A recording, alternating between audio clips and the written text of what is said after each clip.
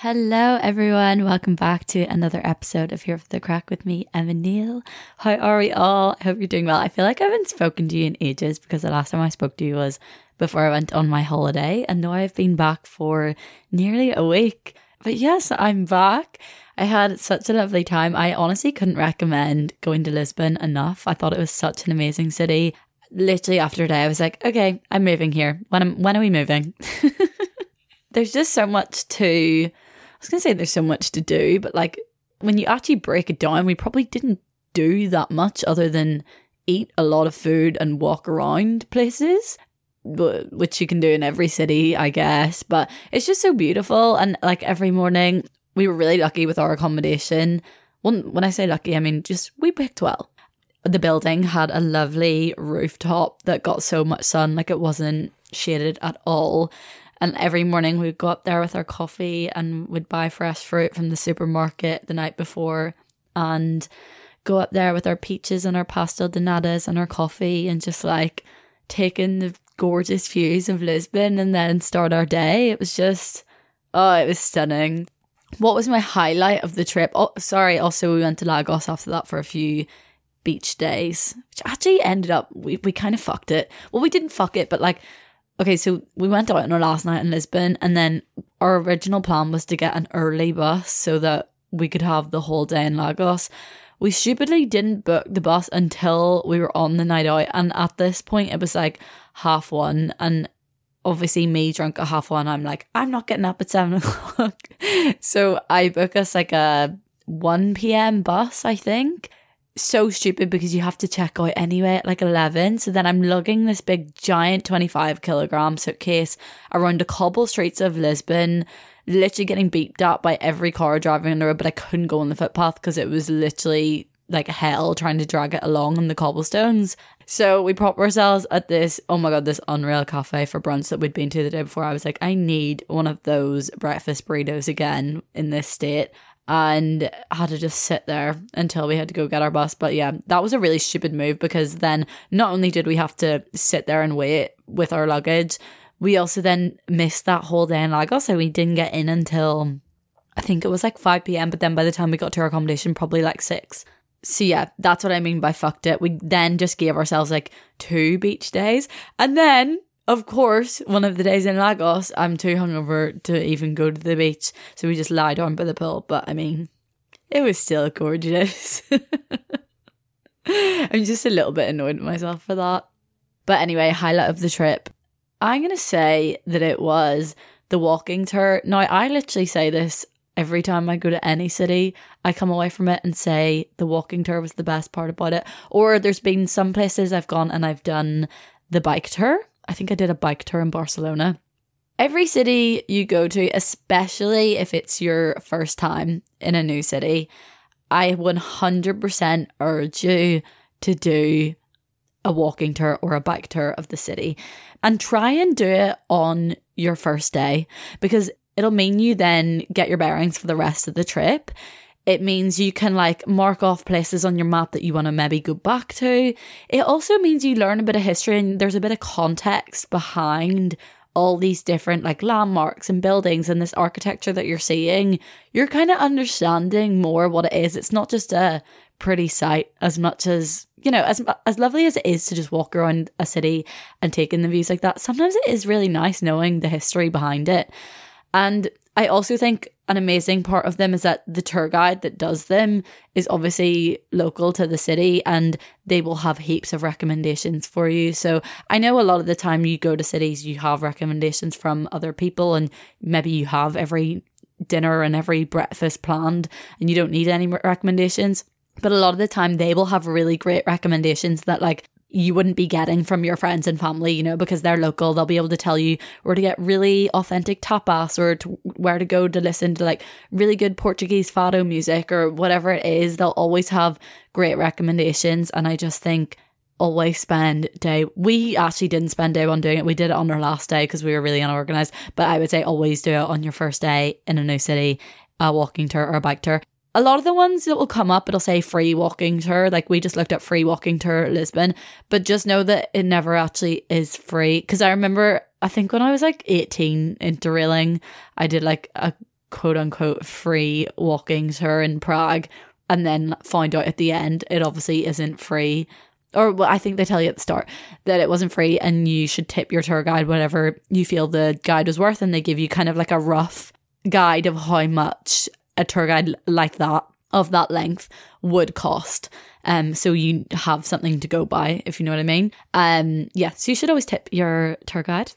I think as well, because they rely on tips and they want to make the tour as enjoyable and as entertaining as possible for you. You know, they're the one then reaping the benefits of that after, because the way it works is they kind of pay to be a tour guide for that company and then they keep the tip money, if you know what I mean. Kind of like in the same way Uber works. Like Uber drivers will pay Uber to be an Uber driver, but then they get paid obviously through Uber or like through the customers.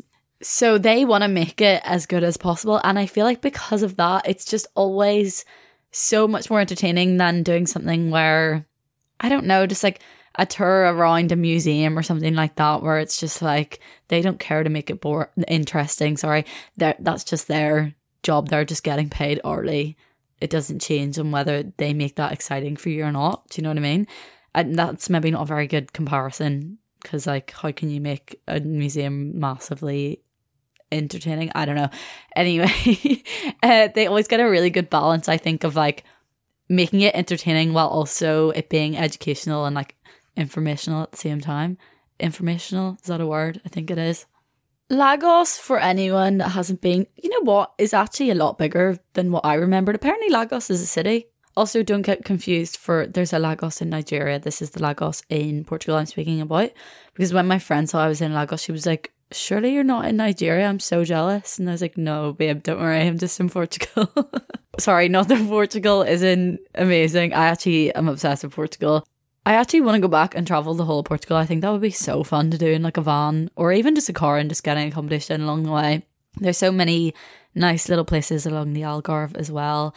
I think as much as I did love Lagos, and it's so fun, like there's such good nightlife and there's such good restaurants and everything, like it kind of just has a little bit of everything, Lagos, which is really good. It's got the big beaches and like, you know, the big vast white sandy beaches, and then it's got the little tiny cove beaches with the caves and the cute steps down to them and stuff. But I think next time I want to go somewhere maybe a bit more like quiet and villagey. That would be cute. But yeah, Lagos's nightlife is actually hilarious. Like it's so funny. One night we went out for Mexican food and then just like ended up taking shots of tequila and in this like kind of Latina bar that was playing all this like reggaeton music and everyone was dancing and it was just so fun. It got so busy and it was stayed so busy for maybe like an hour or two, and then all of a sudden just cleared out and I was just like, where the fuck did everyone go? It was literally just us two left dancing, and we were like, right, clearly we're not in on something. Like everyone must have gone somewhere else, must get good now at this time. I am aware that in Lagos there's always beach parties, because the last time I was there we ended up on the beach after everywhere closed, so maybe that's what we missed out on. I don't know. But yeah, if you're wanting any Lisbon or Lagos recommendations, I have put together 2 lists and they're both in my Instagram highlights. So if you're ever going to either place, make sure you check that out, because I do consider myself, like I pride myself in being a foodie, and I will scope a place out and make sure that I'm eating in the right places. And when I say the right places, I don't mean like the best and like the most expensive and the Michelin star places. Like a lot of the times the places we'd go to, they would be more local and cheaper, and it really just depends, you know. There was also places we were going to that were expensive. I will say I don't think Lisbon was as cheap as what everyone kind of made it out to be, but maybe that's just because of the places we were going to and where we were staying. Not that it was like overly expensive, but I feel like everyone had been saying it was so cheap, and then I got there and I was like, I'm not really saying that, but oh well, it's a holiday. It was fun. And that's the last of the sun for the year. Although I did hear apparently this weekend it's supposed to be 20 degrees. And that's on climate change. It's actually Friday the 6th of October today. Tomorrow I'm going to a wedding in Dublin. Let's just check the weather here, because people keep telling me this and I don't know whether to believe it or not. Oh my god, Belfast is 19 degrees. Sorry, that's unheard of. Dublin. Dublin is 22 degrees tomorrow for this wedding. Shut the fuck up. Okay. It's weird, like 1 second you think you're experiencing winter and you really get into the autumnal and the winter outfits, and then the weather just throws a wobbler and you've got 22 degrees to dress for. If I hadn't done that, I would have got like a nice summery looking dress. I've got a black dress to wear in that weather. Okay, anyway, how exciting though. This is the first wedding I'll be going to like as an adult, because I think I've only ever been to one wedding in my life, and I'm going to say I was about 10 years old. I don't really remember actually, I've been to two. I was a flower girl at one when I was about 7. So I've been to two. Don't really remember the one I was a flower girl for. I've just seen loads of pictures for it and I did look really cute. I will say that. And the other one, I remember the hotel we stayed at. I don't remember the wedding whatsoever. So this is the first wedding I'll be going to as an adult, being able to partake in the activities, being able to have a drink, being able to dance when the band comes on. And I am so excited about it. I don't even know the people getting married. They're my boyfriend's friends, but I'm going to meet them tomorrow. So yeah, buzzing about that. The one downside though is that I have offered to drive, which I'm kind of fuming about. I'm not fuming about it for the way there. I don't mind for the way there. For the way home after the wedding, I'm dreading it already. Okay, my recommendation for this week is to go pumpkin picking. Guys, I did this the other day with my boyfriend. Cute little date idea. Or I feel like it'd be a really fun thing to do with your friends as well. We went to a little place in Calinchi called Finley's Place. You can pick pumpkins and squashes and gourds, and you can also go strawberry picking. They have strawberry bushes there as well. So we filled up little Tupperware. We brought our own Tupperware and filled them up with fresh strawberries. We came home and we made a pumpkin stew with cannellini beans and loads of garlic and like mushed up veggie sausage into like little sausage balls, like mincy balls.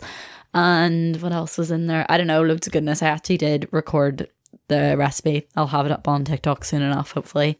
And then we had our fresh picked strawberries with some cinnamon sugar for dessert. Cinnamon sugar, by the way, so easy to make. Get some coconut or brown sugar. We used coconut sugar, it was really nice. And mix it with a little sprinkle of cinnamon and then sprinkle it over your strawberries. It was so delicious. And it just felt so nice to like go and pick your food and then come back and make something with it. Lovely, lovely date idea if anyone is stuck for ideas.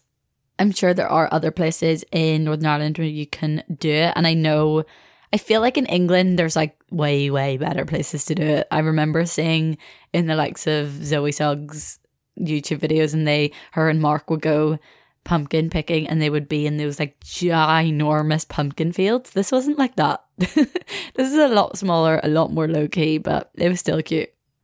That actually, I'm going to say that was my peak of this week as well as my recommendation. My pit of this week was just getting my period yesterday. My back's just quite sore today. I spent all of yesterday just like, do you ever get like period brain when you just can't focus on anything? And what I wish more than anything, because usually I'm quite good at this. Usually I can sense when I'm like that and I can just be like, okay, I'm going to take today off. Like the best thing I can do today is rest because I'm not going to get anything done even if I try to because I can't focus on anything. So I may as well accept that and like binge watch TV and read some of my book and then feel satisfied at the end of the day that I've done those things instead of like feeling frustrated at myself for not getting anything done. But instead of doing that, I sat there and frustrated myself and tried to get things done but then wasn't in the right headspace, and then I don't know, just scrolled on TikTok for ages and then realised it had been 2 hours and I was still sat in front of my mic and hadn't recorded anything. Do you know what I mean? Like it just would have been so much more productive in a self-care way to just take that time away. So that was my pit of this week. I've learned for next time, when you feel like that, just accept it and move on. Oh, another peak of this week actually. This week I joined the place I go to do my yoga classes. I joined there as a member because I've been going there for years now, but because it's kind of been on and off from coming to and from Belfast, like I've never been here for an extended amount of time where I've been like, okay, I want to be a member. So I've always either just like bought blocks of classes or just paid as I went type of thing, just buying one class here, one class there. Then obviously I have been home now since the end of May, but then with like holidays, and also I just think in summer, like your head's a bit away, you're not really focused on your fitness. And if you are, it's kind of in a different sense. Like you want to be doing more outdoorsy things, going on walks, going on runs. Your timings are different and things like that because you want to be out in the daylight for longer. So I wasn't doing a huge amount of yoga over summer, but now that I'm like fully back and settled and don't have any more holidays planned, I've joined as a member and I'm gonna absolutely rinse that membership. You'll see me in that place at least 4 times a week. I guarantee it. I've actually already been 3 times this week. I'm going to miss my normal Saturday and Sunday class that I go to just because of this wedding. But next week, you can bet I'll be there 4 or 5 times. And I'm so happy about it. Like, I don't know, there's something so nice in the winter about going into a nice warm yoga room, especially the nighttime ones when you go in and they're warm and they're candle lit, and then you come out and you feel so relaxed. You feel like you're literally floating on a cloud, and you just go home and you get into bed with a hot drink. And that is like my ideal weeknight in the winter. I love it. And that's what I've been doing. This morning I was actually up early. I got up so proud of myself. The earliest morning I've done in so long, apart from maybe getting a flight. But yeah, the earliest morning I've done in ages, and it was this morning, 6:45, to get up for a 7:30 Pilates class. So kind of buzzing about that. I feel like I'm en route to starting my early mornings again. It's weird that I want to do that more in the winter when it's dark at that time as opposed to summer. But I think it's something to do with knowing that your day is going to end earlier, light-wise. So you want to be able to get more done in the morning. So then you can, does that make sense? So then you have the whole day ahead of you, and then it means when the daylight day is over, when the sun has set, then you can just like chill and just accept you don't have anything left to do. Do you know what I mean? And you can just cozy up. So yeah, I'm definitely in my gym, yoga, Pilates girl era currently, my fitness girl era. I'm loving it. I feel like this always happens to me once the weather starts to get colder because I rely a lot on exercise for getting my serotonin. Whereas in summer you don't need to rely on it so much, you've got the sun, you've got the socializing, you've got the nice walks outside and the beautiful nature. And that's not to say nature isn't beautiful in this weather, but I don't know, you don't rely so much on exercise to give you that boost, whereas I know that I rely on that in winter, so I fully embrace it and become the fitness queen, and I'm loving it.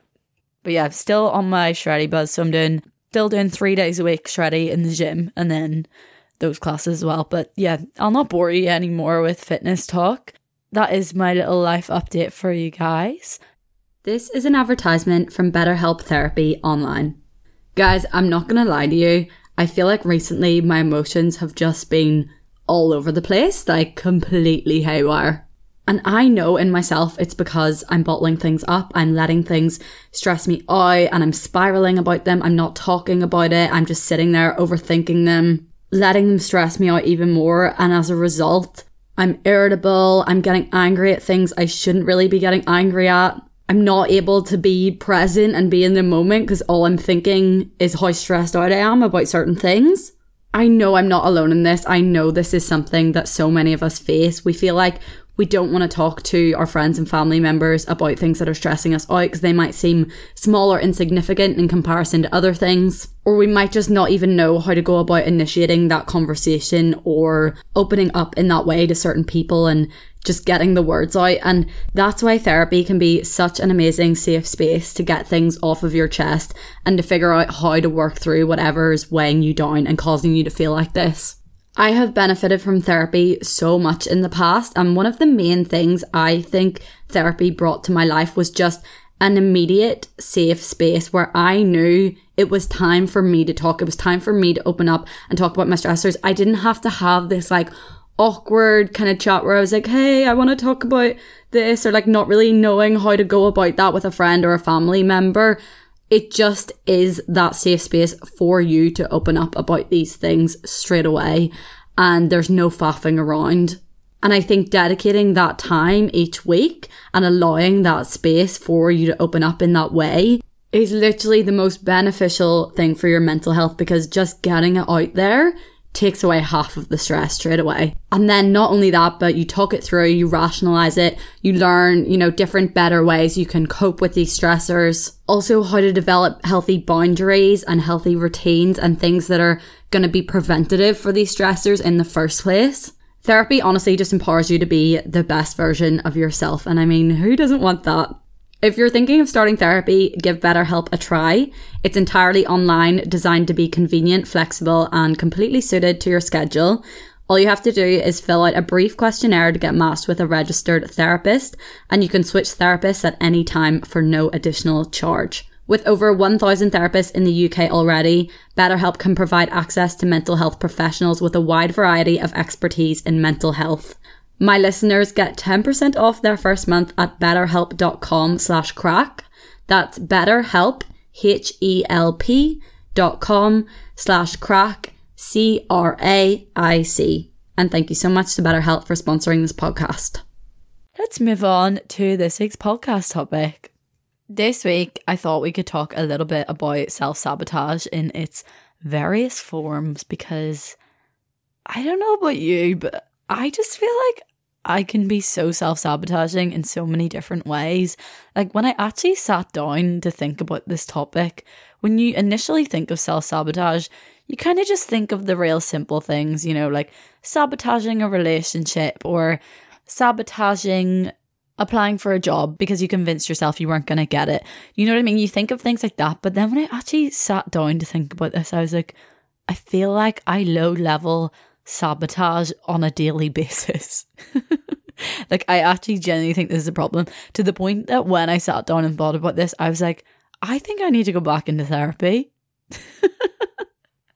Yeah, I don't know. I've really realized now that this is something I need to work on, and I don't know why I do this so often. And maybe you'll relate to a lot of the kind of more smaller things that you don't necessarily see as self-sabotage, but when you break it down, they kind of are self-sabotaging habits in a way. Like even procrastination to an extent is like self-sabotage. I don't know. Let's get into it. So first of all, I think there are definitely two kind of main forms of self-sabotage. One being conscious self-sabotage, like when you consciously sabotage something, knowing that that's what you're doing, and maybe not necessarily knowing the reason behind it, but like actively knowing that you are destroying that thing for yourself. And then you've got subconscious self-sabotage, which is probably more common, because realistically, do we ever really want to consciously self-sabotage? Like, yeah, there probably are times we do it, but I would say more often than not, self-sabotaging is more of an unconscious behaviour. Or sorry, wait, I just realised I've been saying unconscious. Oh, please just negate all of that. Subconscious. Yeah, subconscious, that's the word.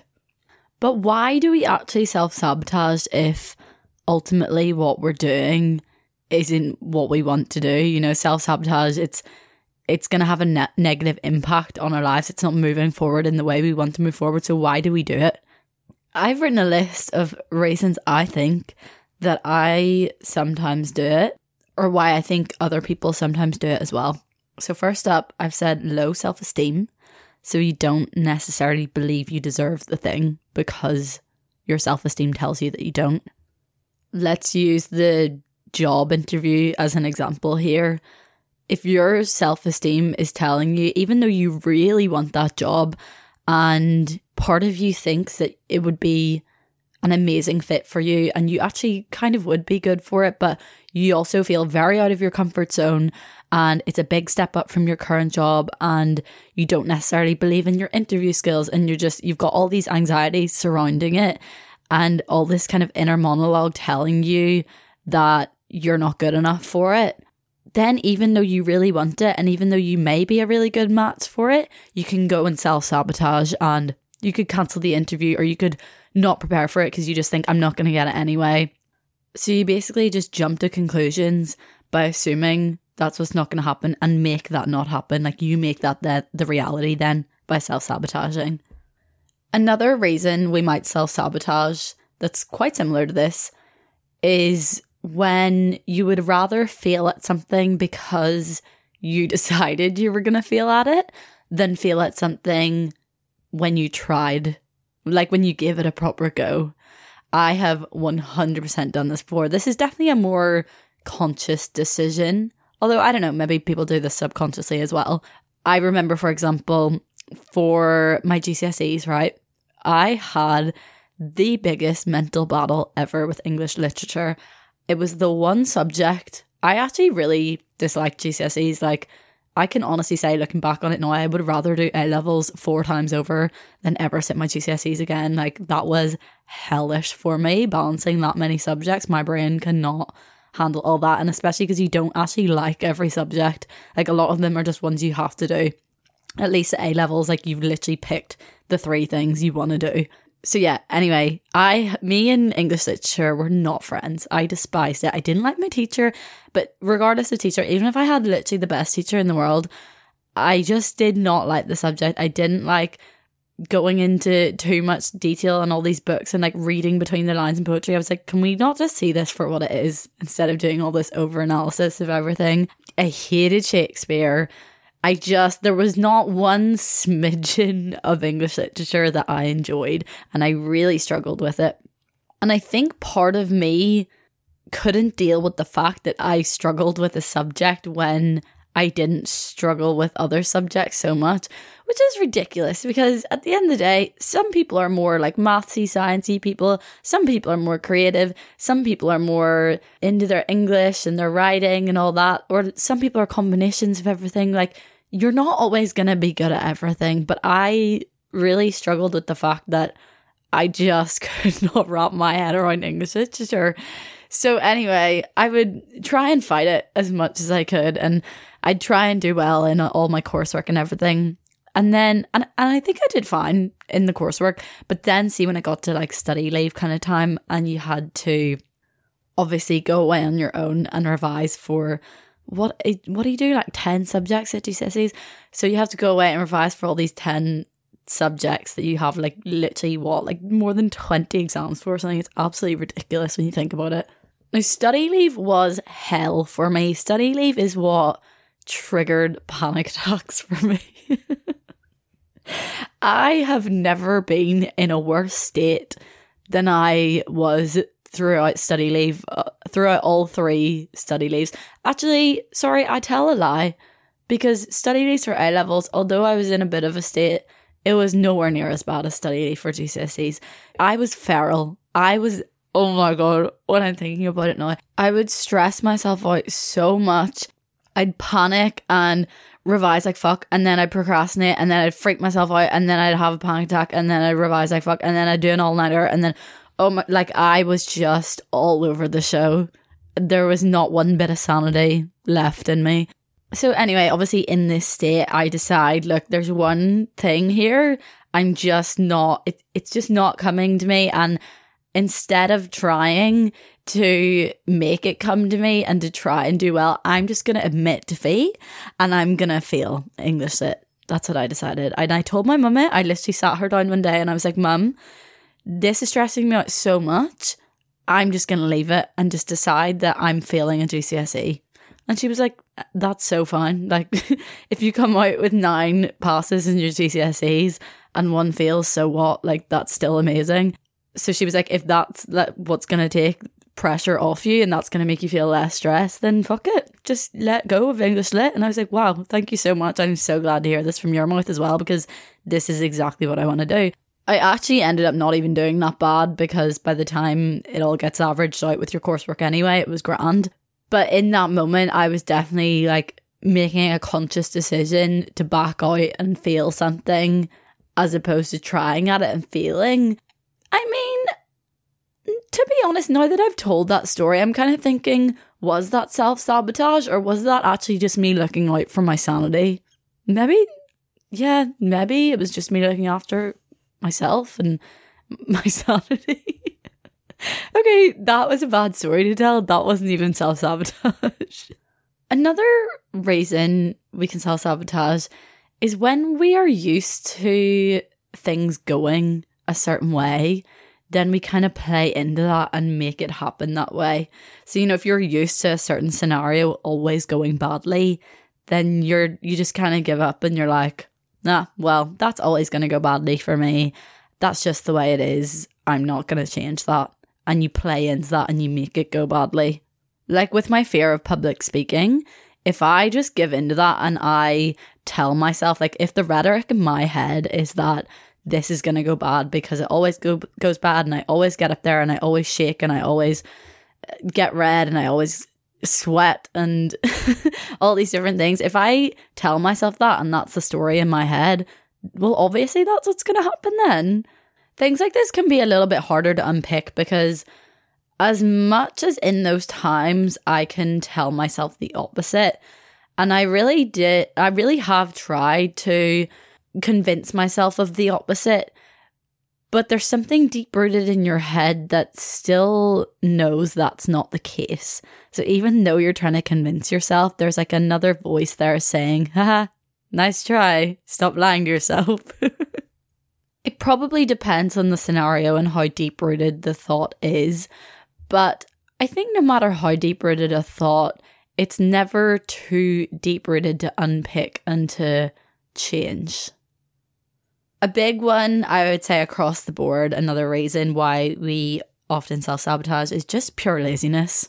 Like, how often do we let laziness just get in the way of things that we want to do and things that we know are good for us? I know it happens so often for me. Yesterday was a very good example of that.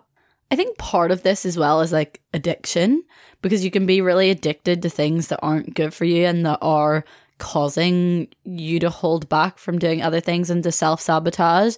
And I think a big thing for everyone these days is addiction to your phone and addiction to social media, or just media in general, like addiction to TV and YouTube and social media and just everything that kind of comes with like media and entertainment. So that kind of falls under laziness, but also I guess addiction in a way. Do you know what I saw recently that actually really inspired me to stop being so addicted to my phone? It was actually Anna Paul on one of her TikToks. She showed her screen time on her phone, and you would think someone like that literally vlogs every single day of her life, like constantly would have her phone out taking little clips of everything and then editing it after, and then by default you kind of think, oh, she posts on TikTok, like she must also be like scrolling on TikTok and Instagram and all of that. And her screen time was like, I think it was under 2 hours or something. And I was genuinely bamboozled, and I was like, do you know what, if someone like that can have an under 2 hour screen time, like she said on the video herself, she was like, I literally don't go on my phone. Like, I take my clips, I get the video edited, I do the voiceover, I post it on TikTok, and that's me. Like, I don't scroll on TikTok. And I was like, if someone like that can do that, I'm sorry, but all of us can be doing the same. There's no excuse for me anymore. Another big reason for self-sabotaging can also be perfectionism.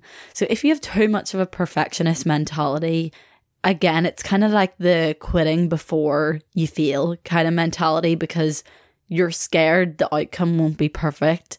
So instead you self-sabotage to mean that you don't get to the final outcome. So you don't have like an imperfect outcome that you're not happy with. Instead you just self-sabotage and be like, fuck it.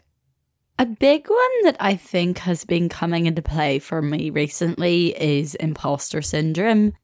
So imposter syndrome is basically when you feel like an imposter in what you're doing. You don't necessarily feel like you're deserving of what you're doing or where you're at. So that, I guess, kind of falls into the whole low self-esteem thing that we were talking about. But I think there's probably more to it with imposter syndrome, because I think you don't necessarily have to be like, I wouldn't consider myself as having low self-esteem, but I often experience having imposter syndrome. I think it's a combination of not really believing that you're worthy of being where you are, or like sometimes I literally won't think it at all, right? And I'll be so good, so confident in what I'm doing, and then I'll just have one anxious day and I'll look at my podcast numbers and I'll think, why on earth are this many people listening to me talk? Like, what am I offering them?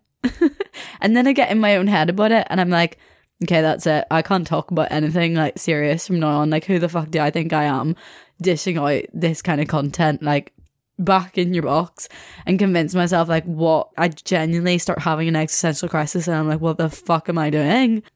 And then the next day it's like a switch is flicked and I'm back to myself. I don't know, sometimes I just randomly have anxious days. I actually have been recognizing recently that it might be something to do with my cycle, like my hormones. Like, I feel like it always kind of happens at the same time in the month.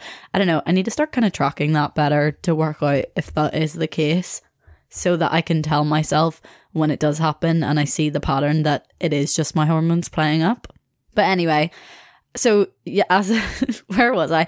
As I was saying, first of all, I think imposter syndrome can be a combination of not believing you should be where you are and also not seeing other people. So say like women in business, for example, like female CEOs can maybe often have imposter syndrome because they look around them and they might not see very many other female CEOs, and then they think, well, why am I a female CEO? And do you know what I mean?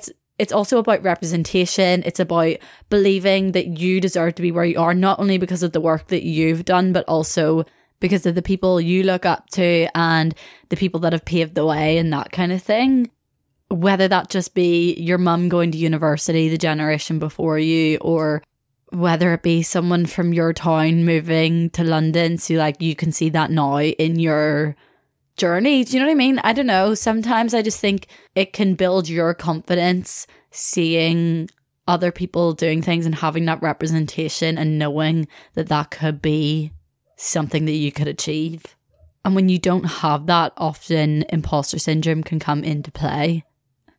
Another big reason we self-sabotage can be anxiety. When anxious thoughts get in the way and when you start overthinking certain scenarios, it is so easy to just self-sabotage, whether that be actively or passively. I think we can be our own worst enemies in our brains sometimes when we get these like anxious thoughts, and we almost make something out of nothing.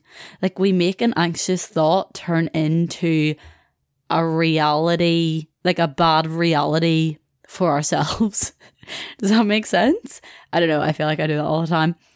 Avoidance behaviors and procrastination. This actually, when I was looking up avoidance behaviors and procrastination, apparently it is a form of anxiety, which would make a lot of sense to me. Yeah, anyway.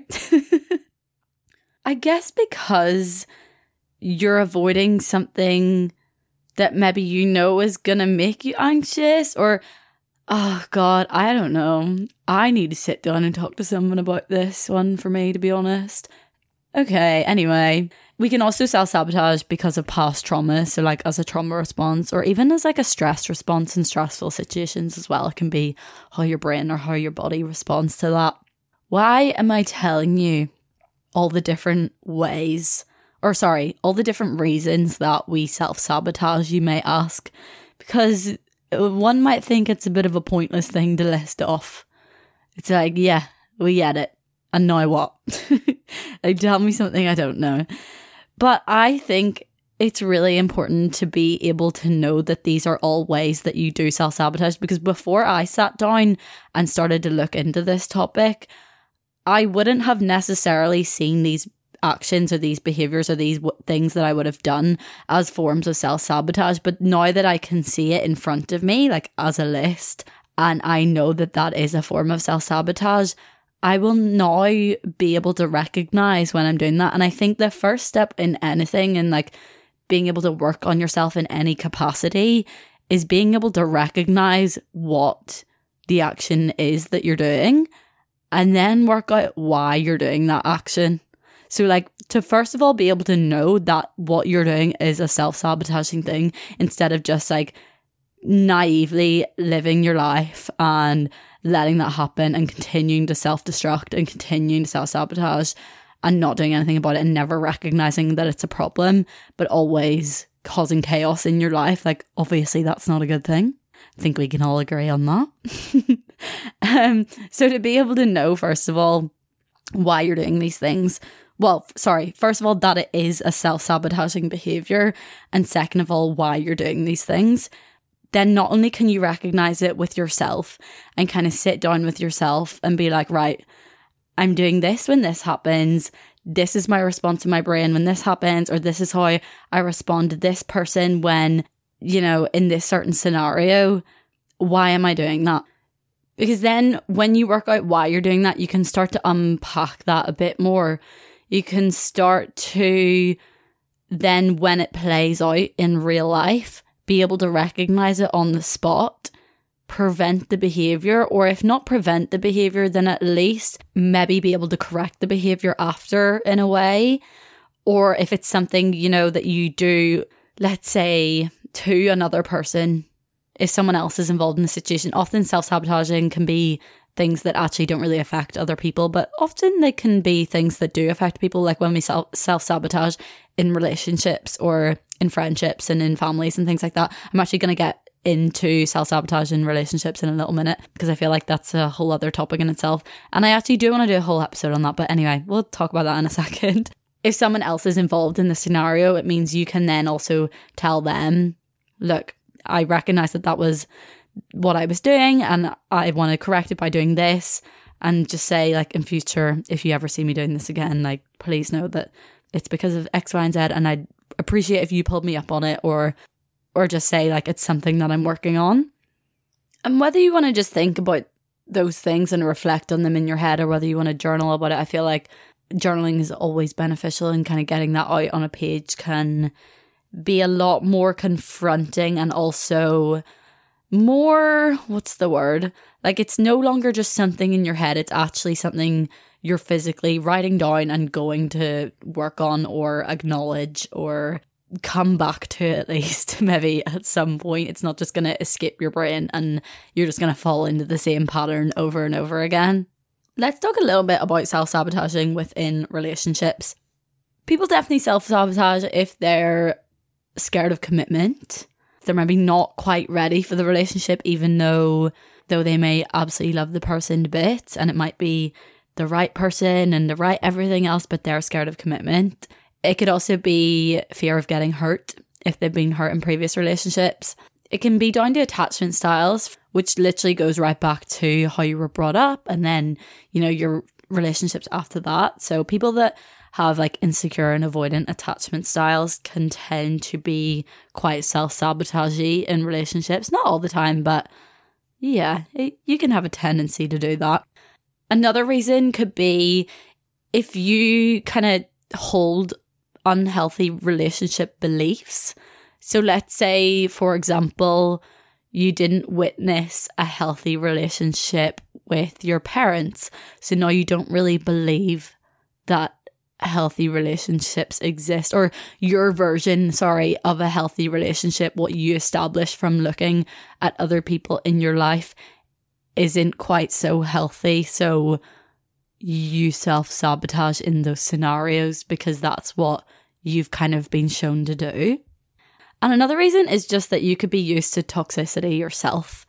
So if you've had multiple toxic relationships or maybe toxic breakups, and then you're all of a sudden in a healthy relationship, your nervous system is used to that chaos and that toxicity and that constant highest highs and lowest of lows, and, you know, screaming, crying and shouting arguments, but then also so obsessed with each other the next day, or like going to bed constantly anxious and crying with that pit in your stomach, but then having the highest of highs of that. I don't know, like, I've experienced this, and now being in a healthy relationship, it is like, it's very confronting.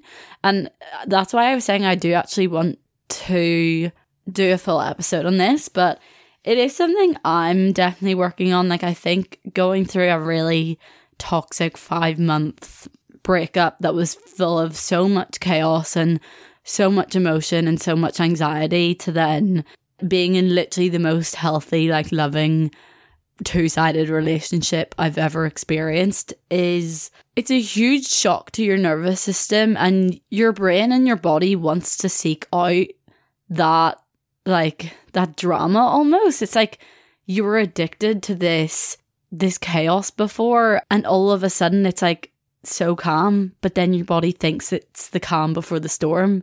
So you're almost like preempting things that are going to happen even when they're not. So then you're maybe like creating problems yourself. Yeah, this is definitely something I'm living at the moment. I'm so blessed and grateful to be in a healthy relationship. But as I said, with that comes other things I have to confront and things I have to deal with because of previous relationships. And I think there can be a lot of triggers. Yeah, that's what I'll say for now, because I want to keep the rest of this topic for a full episode. Maybe I'll get one of my friends to come on and discuss the topic with me. I feel like it'd be a good one to talk to another girl about. Right, so what kind of things can we ask ourselves to work on this self-sabotaging behaviour and to unpick why we're doing this and why ultimately, obviously, something in our brain doesn't want us to move forward with this behavior, or obviously there's something subconsciously in our brain that's making us self-sabotage. So to unpack that, there's a few things we need to ask ourselves. Like maybe these could be a couple of journal prompts for you if you did want to sit down and like work this out yourself. First question is your behavior aligning with your wants and goals? And if not, why? Then work out what behavior would align with your wants and goals. Okay, look at the difference of what you're doing now and then what you would like your behavior to be in order to align with your wants and goals, and see what needs to change in order to make that a reality. Then ask yourself what's stopping you. Because I know for me, anytime I ask myself this question, I know the answer is no one but myself. I am the only person stopping me from doing anything a lot of the time. And I know that's actually a very privileged thing to be able to say, because a lot of people do have lots of things stopping them and obstacles in the way of things. But I know for me, like a lot of just like smaller things on a day-to-day basis, like just things I know I could be doing better in my day and things I could be spending my time more productively on. I know I'm my own worst enemy in those scenarios, and I know I'm the only person getting in the way of that. So ask yourself what's stopping you. A lot of the time it will just be you, but there will be other things where you might need to take other steps in order to be able to suss those things out. Ask yourself, are you afraid of success or failure?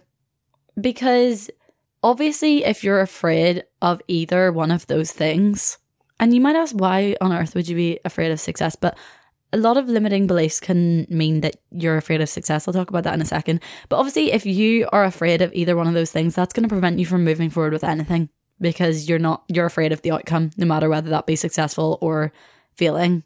But why might you be afraid of success? You might have like beliefs or kind of stereotypes in your head of what you think success looks like. That means you don't necessarily want that. But what success looks like is different to absolutely everyone across the board. And just because one person's version of success is having flashy things and not necessarily being happy, so you automatically think, well, I don't want success in that way, so I don't want to move in that way.